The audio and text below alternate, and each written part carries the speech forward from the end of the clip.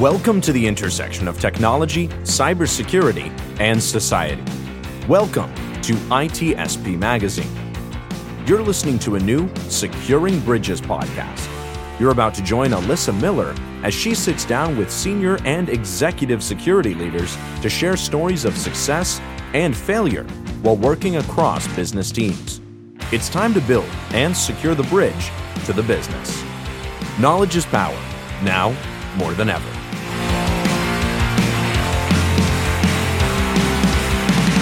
Hello, Securing Bridges faithful. Here we are once again. Oh my God. We're at the end of our 20s. This is it. We're about to turn the big 3-0 on our next episode. It's episode 29. And the last couple of years, the 20s. Yeah, it's 20s.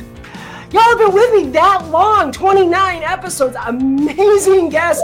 I hope you all didn't miss last week, because if you did, wow, you need to go find the recording right after this show is done and go watch it, go listen to the podcast, whichever you prefer. But God, just every week, I don't think it can get any better, and it keeps getting better. So excited to see you guys have joined us again today. Really excited for yet another incredible guest on the show. And we are going to dig into some new territory we haven't really talked too much about before on the show. So without further ado, let me introduce our new guest. It's Meryl Vernon. Hey, Meryl. Hey. Good to see you again. This is so cool. I finally got you on my show. I'm excited about that. Let's start with just have you introduce yourself the way we do every show. Just tell folks a little bit about yourself. Yeah, hi. So I'm Meryl Vernon, also known as She Who Hacks, and I'm an ethical hacker, currently a red teamer and a purple team lead, supporting government agencies. I've only been in pen testing and offensive security for about 3 years. So I'm one of those people who rose very far very quickly. And before I worked in cyber, I worked in social media marketing. So that is also one of the shticks that I have. Which is that new leaf I think we're going to dig into a bit on the show because, I'm not going to lie. I deride cybersecurity marketing sometimes, right? Like there's just some really bad practices out there. But before we do that, I want to dig into the technical stuff first because I want to understand your progression from marketing, and we'll come back, like I said, to the marketing side, but I want to talk a little bit about what that's like, kind of coming into cybersecurity in this day and age. There's a lot of people who want to do it. You've kind of navigated that field already. You landed, and now I think you're in your second role in that space of doing, more of the pen testing, offensive style security work. Yeah, I'm actually in my fourth role already. It's crazy. So, yeah, my whole system here just freaked out. I hope you can still hear me. I can still hear you. We're good. Okay, wow. Oh, thank you, NVIDIA. NVIDIA was nice enough to install an update right in the middle of the show. Love it. Oh, great. Well, in the meantime, let's talk a little bit about just what was that like? I mean, just kind of give us a little bit of an origin story, how this happened. Yeah. So when I decided to get into cyber, I'd been working in marketing for over a decade already, and it's my OG love. It always will be. But I had just kind of realized that there was nothing new to learn, and I was kind of bored with the work I was doing. And I was like, I just want to go somewhere where the work is challenging every day, where like it's different every day. Like every day there's some new creative thinking to do. And I didn't know anything about like what the day-to-day working, like, oh, you work in cybersecurity. What does that mean? So I kind of came in blind, and I was like, I'm just going to do it until I hate it or I suck at it. If one of those two things happens, I'll just pick something else. But neither of those two things happened. So I'm still here. But it was definitely alluring because it's just one of those things where like people who are in the industry talk so easily about it and don't kind of realize what people don't know about what it is they're talking about. So I was definitely excited to come in and learn. And I realized it was actually a really great, really forgiving and open community. Everyone's down to help each other learn. And there was a lot of crossover. Like as you know, when we met at Wild West Hacking Fest, I actually started to make a name for myself teaching cyber and hacker folks how to be better at the marketing because I did not realize how much those two overlap. But like there's a lot of overlap between cyber work and marketing work, definitely. Well, and that kind of plays into like the whole point of this show, right? How do we talk to the business? Mm-hmm. And there is a certain amount of I've always hesitant to call it marketing because that tends to get a very visceral response from certain people, myself included sometimes. But it is that same type of thing. It's understanding how to influence people, how to bring not only a message, but the right message to get it heard in the right way. And I feel like those are kind of, I mean, correct me if I'm wrong, but I feel like that's where there would be a lot of overlap between what we do, what you do on a daily basis as a pen tester, and, you know, what the skills you bring with you from marketing. Yeah. You're absolutely right. I was gonna say influencing is the other word people hate, but like it really is true. Like when you work in security, you do have to influence other people. You have to get them to buy into your message and to want to lean into the points that you're trying to make and tell them, you know, when you need more budget, when you need more resources, when you need a new tool, like that's you marketing. And you're saying, this is where we provide value already. And this is how we could add even more or reduce attack surface even more if you were to give us more buy-in for this thing. So like the second I got into Risk, where I started before I started pen testing, the second I got into Risk, I was immediately marketing. I was like, you know, based on this SOC 2, it'll increase our attack surface this much, our third-party risk this much if we do business with these people based on these practices. So you take literal technical things and you have to give them an anchor to non-technical departments and people and make them understand the value and the risks in what we are doing in very technical roles. So I always tell red teamers, like, if you're out there enjoying the cloud of mystery, like, oh, what's the red team doing? Who are they? Like, are they evil? Like, then you're doing it wrong, because you should be marketing yourself to other business managers and other stakeholders in the company. And you should be telling them the value you provide. And if you don't know how to talk about your work, no one's going to give you permission to scale it.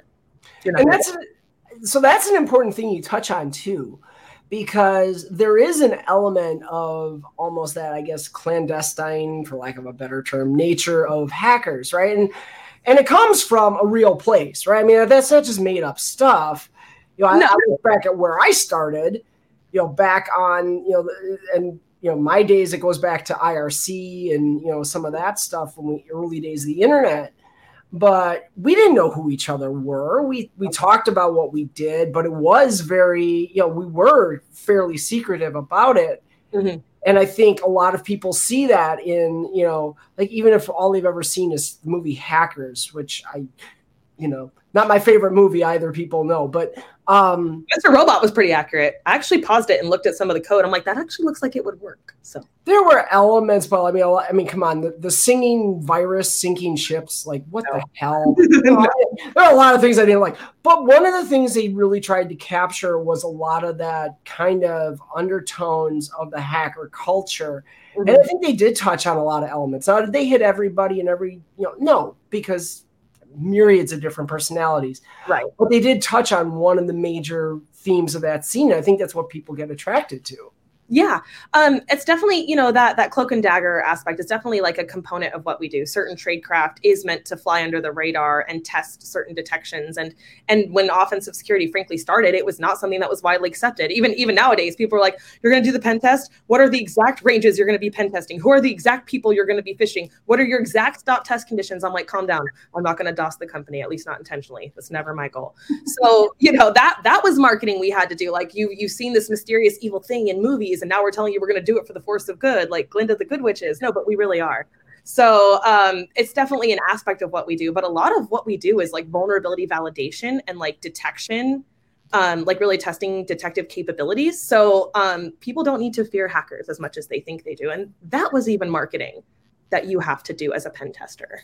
Well, and that's a huge point, right? Because I've been involved in these conversations about this, right? Like the change from being a, you know, just that curious hacker to someone who does it professionally for a living, paid by companies who want me to do it for good. Yeah. And, you know, I've had people who say, like, you know, work for, you know, who aren't working for an organization. Instead, they're doing like bug bounties through, you know, pick your bug bounty concentrator of choice, right? Yeah.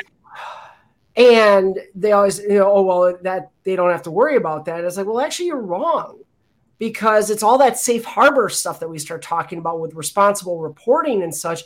It's when people fear pen testers that we see, you know, governors trying to make sure that people get prosecuted for using the F12 key.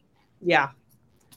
And that's the kind of thing where it's your responsibility as someone with those capabilities, with these skills, to know what what the shared responsibility model is. Like, what am I allowed to do? What am I not allowed to do? What is in scope for being ethical, and what pushes me into black hat territory? So it's the kind of thing where it's like, there's hackers sitting in jail because the city authorized them to pen test the county, and the city and the county are two different entities. So you need to know where proper authorization comes from. But I will say pen testers do love to run around and market through fear. Everything is a crit. Everything is on fire. This is super horrible. If you don't fix this, you're probably going to be 0-dayed tomorrow. It's like, well, I don't think it's all that bad. Like, let's stop conditioning people to fear our work, fear our results, or fear that we're going to punctuate their failures with our testing, and make ourselves an ally. Like, we don't care why the system is the way that it is. We're just here to help you fix it. Yeah. And you got to remember that at the end of the day, that's why they're hiring you, right? They're not hiring you to scare them, to tell you how awful the whole world is. Nope. They're looking for information. Our job in information security, in my opinion, at least, whether you're in a red teaming space, whether you're a blue teamer, wherever you fit in, some weird spectrum of all the people that are here, our job ultimately is to educate. That is our job. All the technical skills, everything else, we are there to educate the rest of the business on how we're going to keep the business running, not get hacked, hopefully, not get breached, hopefully, and what we do if we do get breached. Exactly. We're not there to say, this was such a good time. Thanks. I had so much fun breaking all your stuff. Here's a report with 80 findings. Bye. That's not what you do. You need to sit down and tell them why it worked, or what you were after, and what you did with that information, and how it furthered your objectives. Like help these teams out. Don't just throw a brick at them and say, that was so fun. Thanks. Which, I love the job, right? I did it for years. I'm actually sad that I'm not in the space anymore. But you have to have fun doing it, and you should. I'm not going to lie. I don't want to tell anyone out there who has aspirations of getting into pen testing that it's not a fun-ass job to do. No. It's a joy. It is the best. It's also fun to say, hi, I'm Meryl Vernon. I'm a hacker. Right? That's just fun.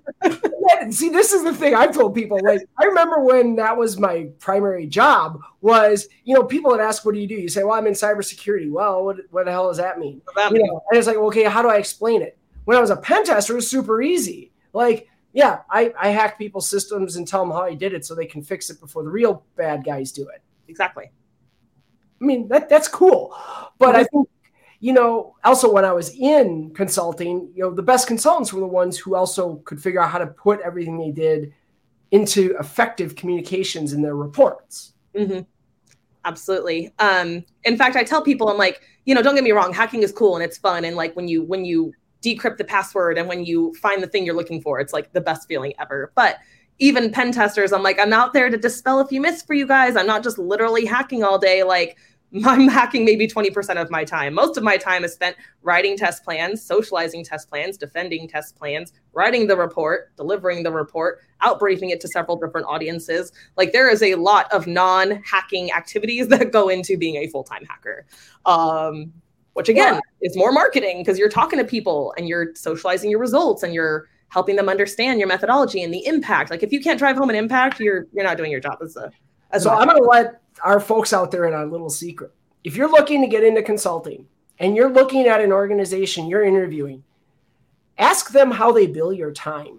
Because what you just described is something really important and will tell you about the value that organization actually brings to their customers. If they are not building in billable hours for you to write your reports, run away.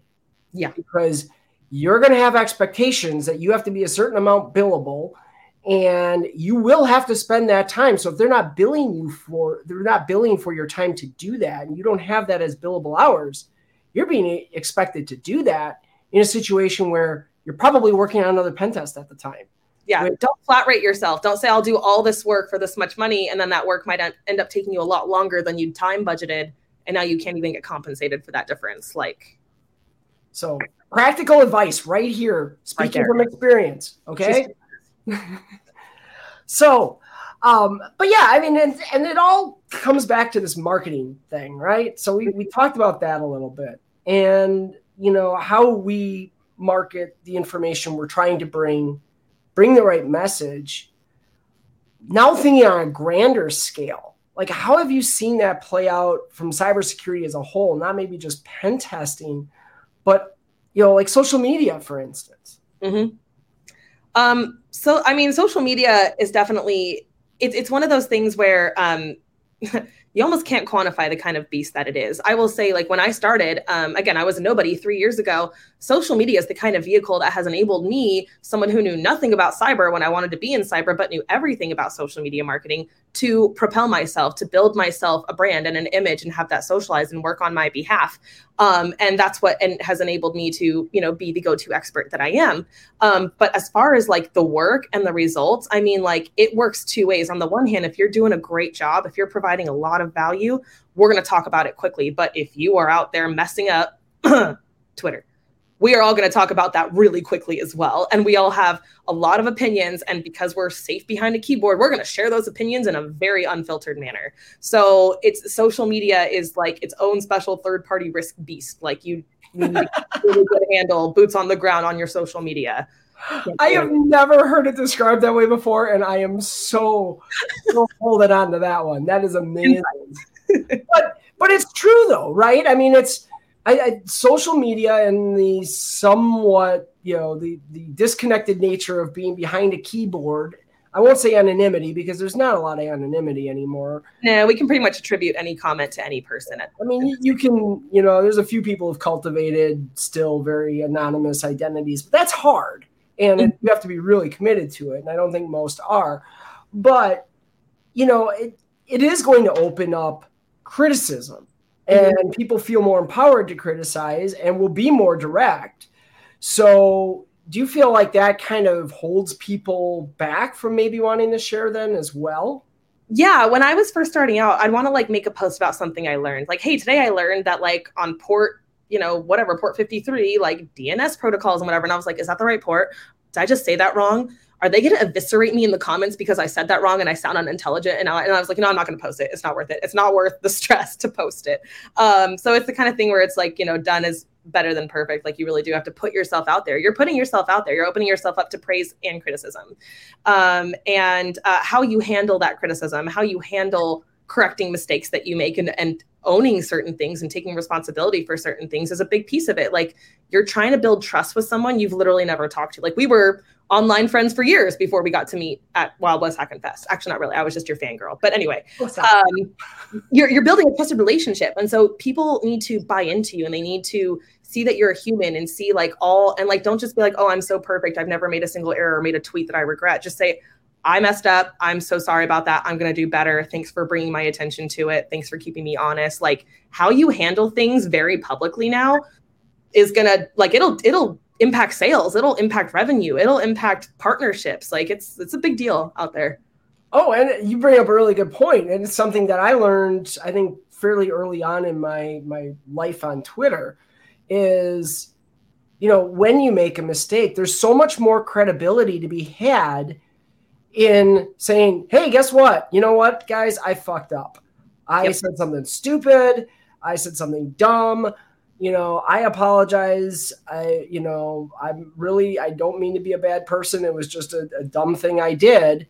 Versus, what the people that we see get blasted the most are the ones who insist on doubling down, trying to either, justify what, misinterpreted. I didn't mean it that way. Like, well, and that's the other one, right? It's either I'm going to justify this no matter how wrong it clearly was, and I'm going to keep changing the argument until something sticks, or it's that's not what I meant. I'm going to gaslight the hell out of you and tell you that I never said that kind of thing. And, that right there is really important, because think about it. If instead of a person, that's an organization. You guys are just keeping PR managers employed if that's the strategy that you use, because you're just making more messes that someone has to come in and clean up for you. And honestly, you can destroy your brand so much quicker than you can ever repair it. Like, exponentially faster, easier to go down than it is to bring yourself back up. So, but by the way, companies, you guys can do this too. If you roll out a feature and realize it didn't work, you roll out subscription-based check marks and realize that was everyone hates it, then you can just repeal it back and say, sorry, we rolled that out, we tried it, y'all hated it, we heard you, we listened, you spoke, we listened, we're fixing it now. And like, the public will literally just go back to being happy like they were. But yeah, people just want to double down on negative messages and actions that are poorly received. And that is like social media suicide. No, and you completely disarm that when you apologize, right? Yeah. Because if you come out and you actually make a legitimate apology and say, or an acknowledgement that you did something wrong, anyone now who wants to come and keep berating you over the coals for it, well, now they look like the asshole. They right? do. It's the same in person. If someone is yelling at you, they're like, how dare you do this? Dude, you missed this. This was a ball that you dropped. And you're like, you're right. I'm sorry. They're like, what? Like, you're right. I'm sorry. I fucked up. I dropped that ball. That was completely on me. Yeah. Bar none. Sometimes you may not even fully agree with them. Like maybe you don't feel like you were totally in the wrong, but apologize at least for the part that you did. And it disarms them. You're right. They're kind of get thrown off. They're like, wow, I was going to eviscerate you. And now I feel bad. Yeah, they'll look like the jerk. And I mean, you'll still get them once in a while, right? Like I had somebody who, I did everything I could to give the most genuine apology I ever could. But, they picked apart every word of the apology and, still wanted to launch into me. And then that's where you have to, and this is easier said than done, but have that kind of confidence. Like, yeah, you know what? Everybody else here can see what's going on. And I know I apologize. I did all I could. And you're the one now looking the fool because you're tearing me apart after I apologized. Every conflict, whether interpersonally or on social media, comes to a point where like you either want the situation to be right or you're stuck on being right. And if you're right, that person will never be able to make it up to you. But if you just want the situation to resolve, like you just have to ask yourself, what's your ideal outcome? Yeah. I deal with that all the time in security. I'm like, okay, you're mad. What is the ideal outcome? The ideal outcome is for us to be on a better working rapport. So even though I don't, like you said, don't entirely agree, I don't think this was my mess up, but you know what? I'm just going to see if I can foster us there because that's going to serve me longer than sticking it to you that I'm right and you're wrong. And it's hard to have that confidence sometimes. So now steering it back, because we kind of got down a rabbit hole there, which was a good one. But we were talking about, people who don't want to post things because, they're worried that they're going to look dumb or something like that. And I'll tell you this, I found a unique, I'm not sure how many people do this. I'm sure there's way more than I know. Do you test them in comments? Well, I will say something that intentionally I know is dumb. Oh. Because I want to get people talking, and then I can be like, yeah, see, that's exactly where I was headed with this. Then I make my point. And in fact, I've got a thread going right now on that elephant platform that is exactly that, right? And it takes a lot of self-confidence to do it because you're going to have people who are like, boy, is she that dumb? Well, I'm obviously not that dumb. I mean, I've been doing this a few years, so I'm confident and I can feel that. But what I like is it gets other people talking about the things I want to hear them talk about, right? I want to hear their idea. A little bit, yeah. And so, that's what I try to tell people when they ask questions. I'm like, don't think about your question just as, I need an answer to this, or I want to share this idea. See the value in it that it makes a conversation happen. Yes. And that's honestly rewarded on social media, like any of the platforms. If you spark a conversation, they love that. They will push that to the top of everyone's feeds because it keeps people on the platform engaging in that conversation like we are back and forthing in real time, even though we're not. So that's copy editing. That's honestly marketing your message. Like you want to say something, but you're like craft it in a way that rather than you giving people the point, help people get to the point on their own and help people discuss and bring up opposing points of view. That's a great strategy. I've actually never thought of that. So like I said, it takes confidence, and I have the privilege of, again, a long career to point back to. I've got a lofty title and whatever, all that jazz that I can feel confident that okay, clearly I know at least something of what I'm doing. I never totally feel like I know what I'm doing, but that's another story. But I think it's important because going back now, even a little further to what we were talking about is the value that social media has in how we can connect to non-security people and get a message out there. Yeah. Actually, one of the first messages that I ever had, most of the people consuming them were not security people. Like now I know how to speak to security people and to market certain messages, but originally it was just being consumed by a lot of people because I just made it so approachable. So that's definitely one strategy. And I'll just wrap up the last point before we completely move on by saying that if you are afraid to put yourself out there, because you are putting yourself out there if you post anything at all, You can always warm test it somewhere else. If you don't want to make your own post, you can go to the comments of someone else's post and just kind of test it there in the comments, comment to a few people, see what the response is, if it's negative, if it's positive, if it's a healthy mix of both and sparking conversations. And then you can choose to refine it and post it on your own. It's a good strategy. And honestly, it's a great strategy if you're like thinking like you want to build up, followers or anything like that too, because interaction on social media, this is, tell me I'm wrong if I'm wrong, but like, at least I know in my case where I wasn't really trying to build follower count. I never really cared about follower count.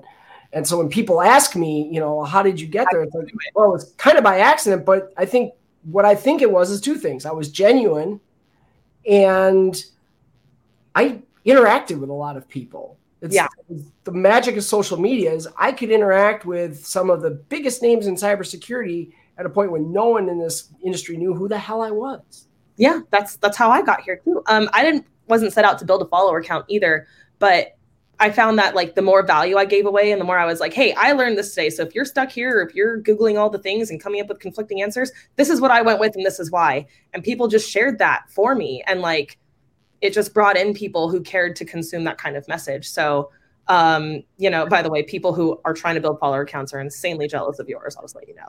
But I don't get married. As someone who came from a marketing background, I don't get married to my follower accounts. And I'll tell you why.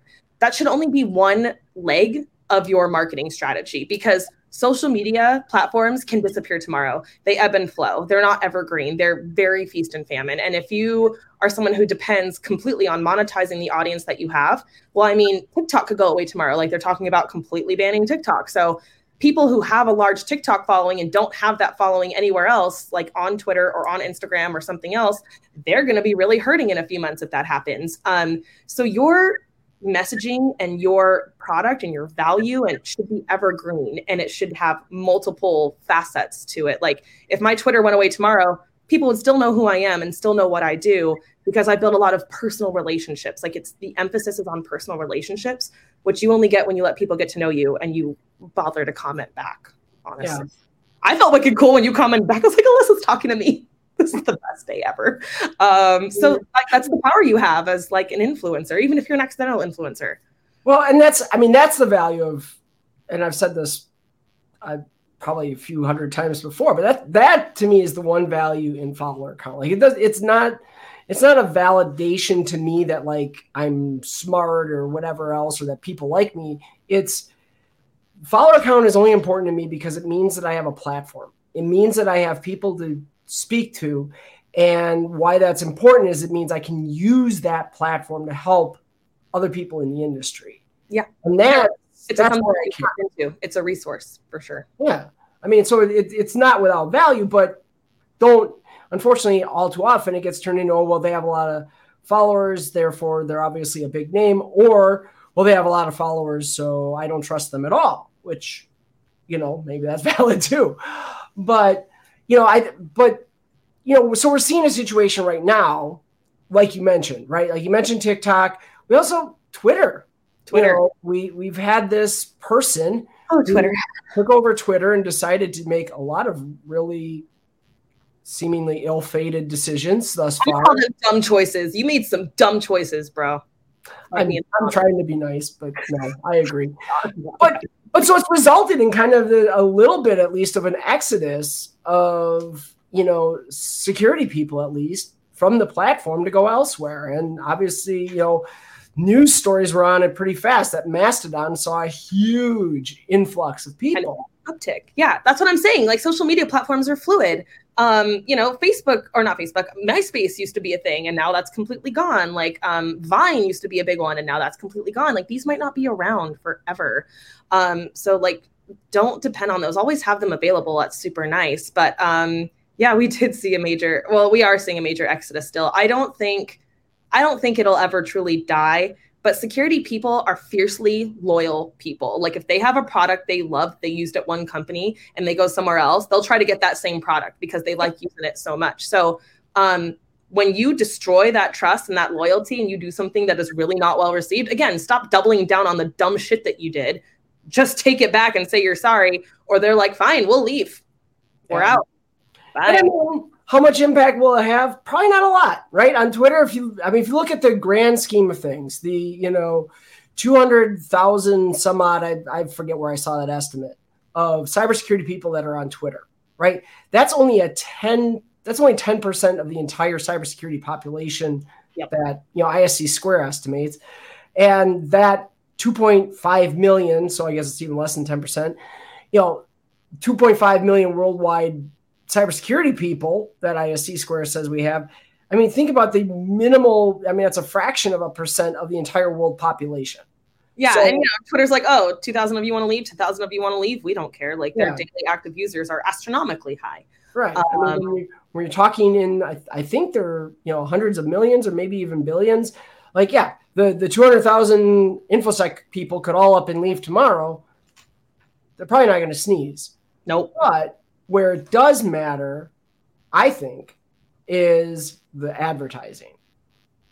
Because advertisers seem to have picked up on the fact that people don't want to be on this platform right now. No, they don't. And the thing with Twitter ads, this is a little nugget for you marketing folks. Facebook ads are very, very specific. You can get down to age groups, specific towns, geographical locations, interests people have. On Twitter, you basically have the option to market to a certain age group, and that's pretty much it. Like their demographics are not very well defined. So when you advertise on Twitter, you're kind of throwing the dart at the board anyway and just hoping something sticks. But like, I wouldn't waste my ad spend on Twitter right now. I'd wait for things to either rebound quite a bit, or I would just, again, I hope you have a multi-pronged strategy and I hope you've got something else you can do. I really do.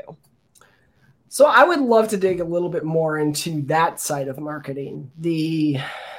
And we can, I realize we're wallowing in some swampy waters with that one. Because it is something where we see good and bad from cybersecurity organizations, right? Let's think vendors. You see some of the best, but then I look at my email on a daily basis, and it is such a shit show. And I'm wondering, like, what are these people even doing? They're not doing the basics, and they're not listening. You're not listening to us. People like you, people like Naomi are out there telling you, this is what works. This is how you get to me. This is not how you get to me. You don't get to me with a cold email where you didn't even care to read my profile. Like if I get one more offer in my inbox for a customer success manager, I'm going to go blue in the face because that's clearly not what I do. Like you didn't even read anything about me. I feel like cyber marketing firms just assume if they put the product out there, it'll just work for itself, or they get desperate. They're not seeing the revenue they projected. And then they just hire a salesperson who's like, I can sell anything. I could sell ice to an Eskimo or sand to someone living in the desert. But your sales tactics don't work. You're not listening to your audience. You're not doing the basics. You're not understanding what they need and tailoring messaging or products to the needs they have. It's driving all of us crazy. So I love what you just said, because it hit me now that when we think about, so in cybersecurity, we love to beat on the vendors and pick on them for crap like that. And recruiters.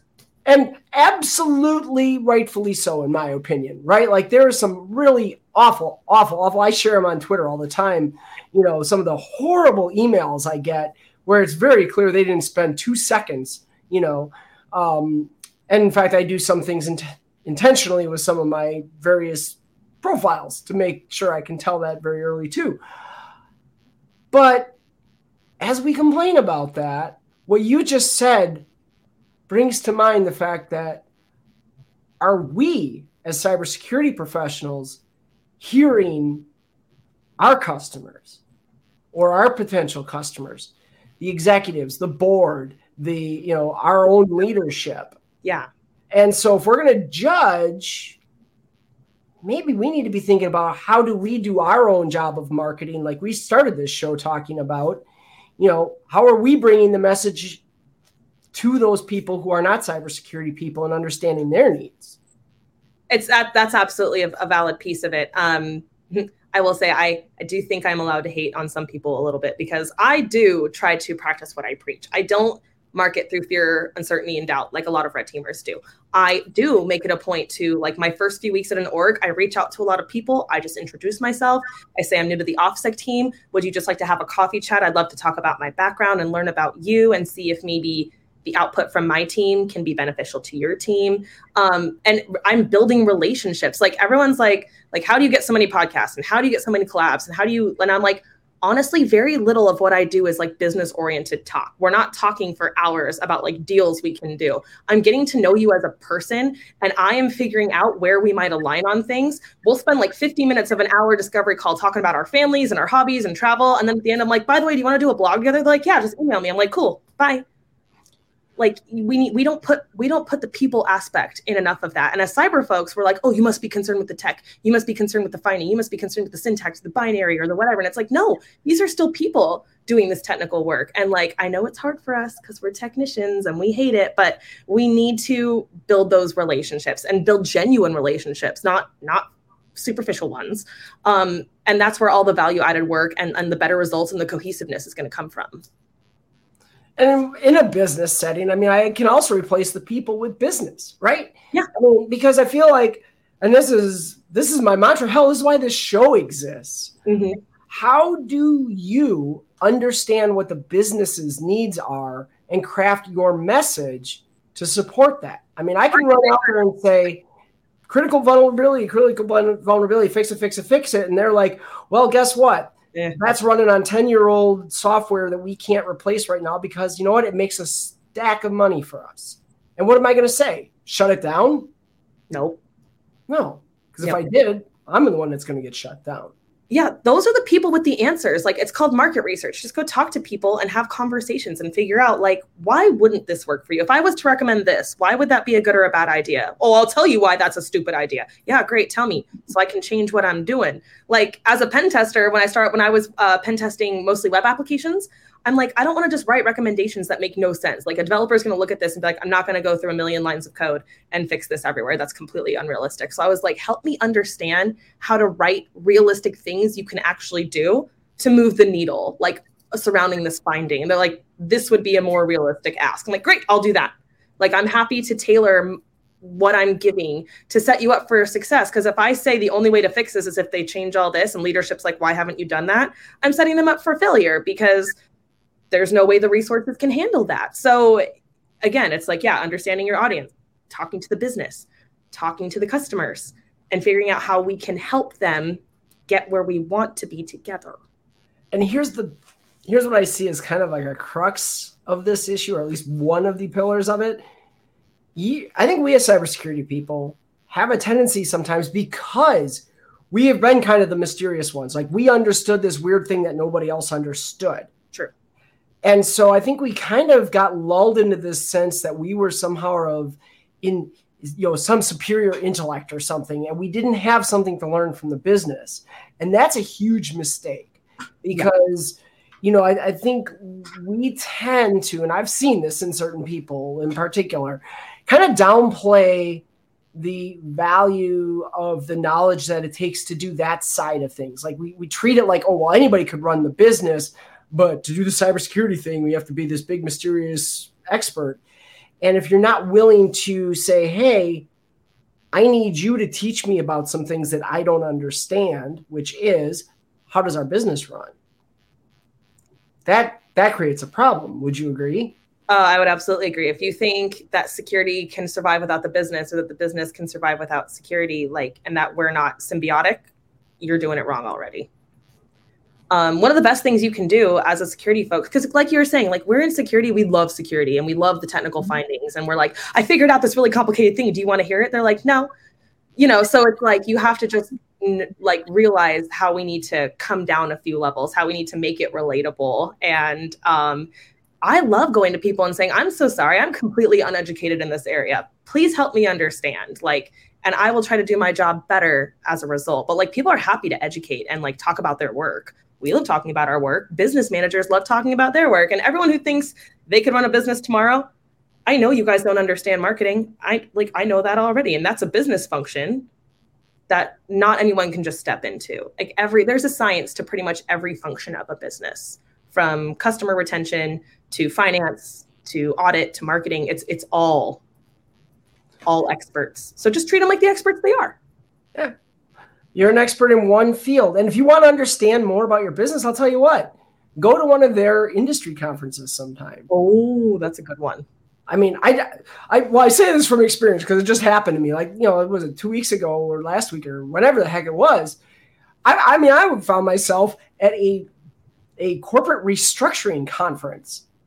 Okay. Now I'm speaking at this conference, and yeah, it was kind of cybersecurity related, but having to, first of all, just being surrounded by a bunch of lawyers and folks like that, it was intimidating. I didn't know anything about that business really. I know what, the average Joe on the street knows, but obviously they know a lot more about it than I know.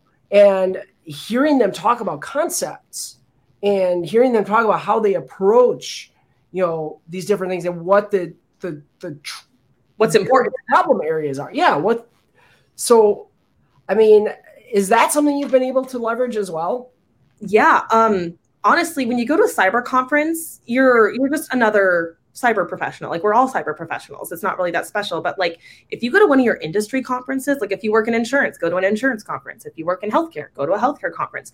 When they find a cyber professional who's like, tell me what cyber means to me. Like, I know that we need to be concerned, but I don't understand it. I'm like, this is what you need to be concerned with. People love to ransomware you guys. People love to do this to you guys. Be on the lookout for this. And you start breaking it down for them. Then they get really excited. And they're like, now I feel like some gladiator who's helping protect my company from the evil hackers. And they are so excited to have you there. And you're unique. You're someone with a unique expertise that they can't just throw a rock and, like you said, find another lawyer, find another doctor, find another insurance adjuster. And they love to cross-educate. And that's, again, you're like, oh, now I know what you think of security is to your business. And I know how to tailor the education gaps now. I know where we need to focus. Super powerful. Great advice. So we are just about down to the end here, but since we've been talking marketing, I want to talk about really quickly a project you've got going on. You have your own show that you are co-hosting. I do. The Cyber Queens. Cyber Queens. Yes. Tell us more. So the Cyber Queens was actually born out of the need for more diversity in cyber. I think, most of the women that I know and a lot of the professionals that I talk to were mid-career pivots into cyber, and they come from such unique backgrounds. And every time you do, you bring in unique perspective. Like, one of the reasons I'm so good at adversarial mindset and like so good at creative thinking in pen testing is because of the experience I gained working in customer service and marketing. I love that for us. I think we need it. I think diversity is going to be the key to, like, not all of us think the same. We aren't all looking at each other coming up with the same answer. So we started Cyber Queens to rebrand cyber as being this innovative, approachable, understandable industry, like an industry that people should want to be in, and not in like a destination, not a side stop. So we're aiming it at the Gen Zers, the people in high school and college. We want to inspire them to want to seek technical careers, build technical skills, learn these things early on, so that when they show up in the workforce, which they're going to do in a lot of numbers in the next 5 years, we have a whole brand new talent pool of people to pull from and to put into cyber roles with us, because we're losing the cyber war right now. So that's the mission of the Cyber Queens. We just want to evangelicalize a lot more people into having a passion for security and feeding those technical interests that they may have, because a lot of us have them, ridiculed out of us. It's not cool to be a nerd when you're younger. It's not cool to have an interest in these things, but it is so cool as an adult. Look at us. I think we're two of the coolest cats I know. So, that's the aim of the Cyber Queens at the end of the day. Cool. So where can people check it out?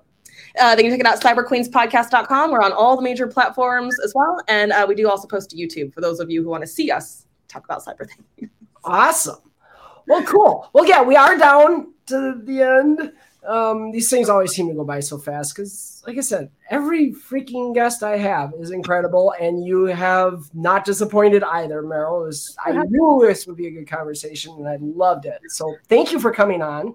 Thank you for letting me talk about marketing, my OG love. So not very many people let me delve into that too much. But actually, I'm here at Cyber Marketing Con in DC, and I'm so stoked to be amongst my people. We have to embrace the fact that marketing is as much a part of what we do as anything else. And that's a perfect way to wrap this show up. I think that's been the theme today is understanding that, how we message, what we say is as important as what we say. It is. And I just have to say, Alyssa does that so well, because despite the fact that she's got a mega follower count, what we call a mega follower count, she's still approachable. She is still someone who knows her people and her people know her. She's not like so far removed from her audience like Kim Kardashian, who I'm sure never comments on a single thing.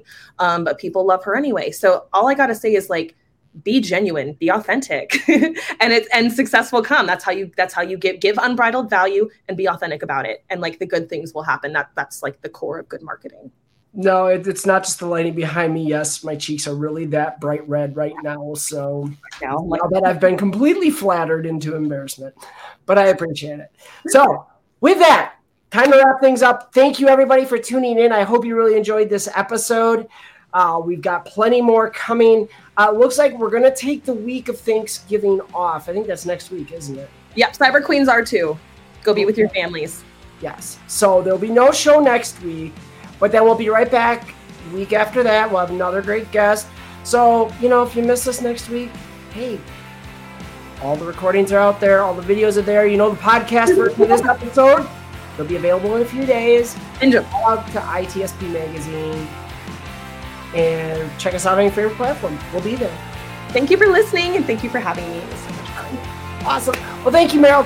And to everybody else, take care. Have a wonderful Thanksgiving for those of you here in the U.S.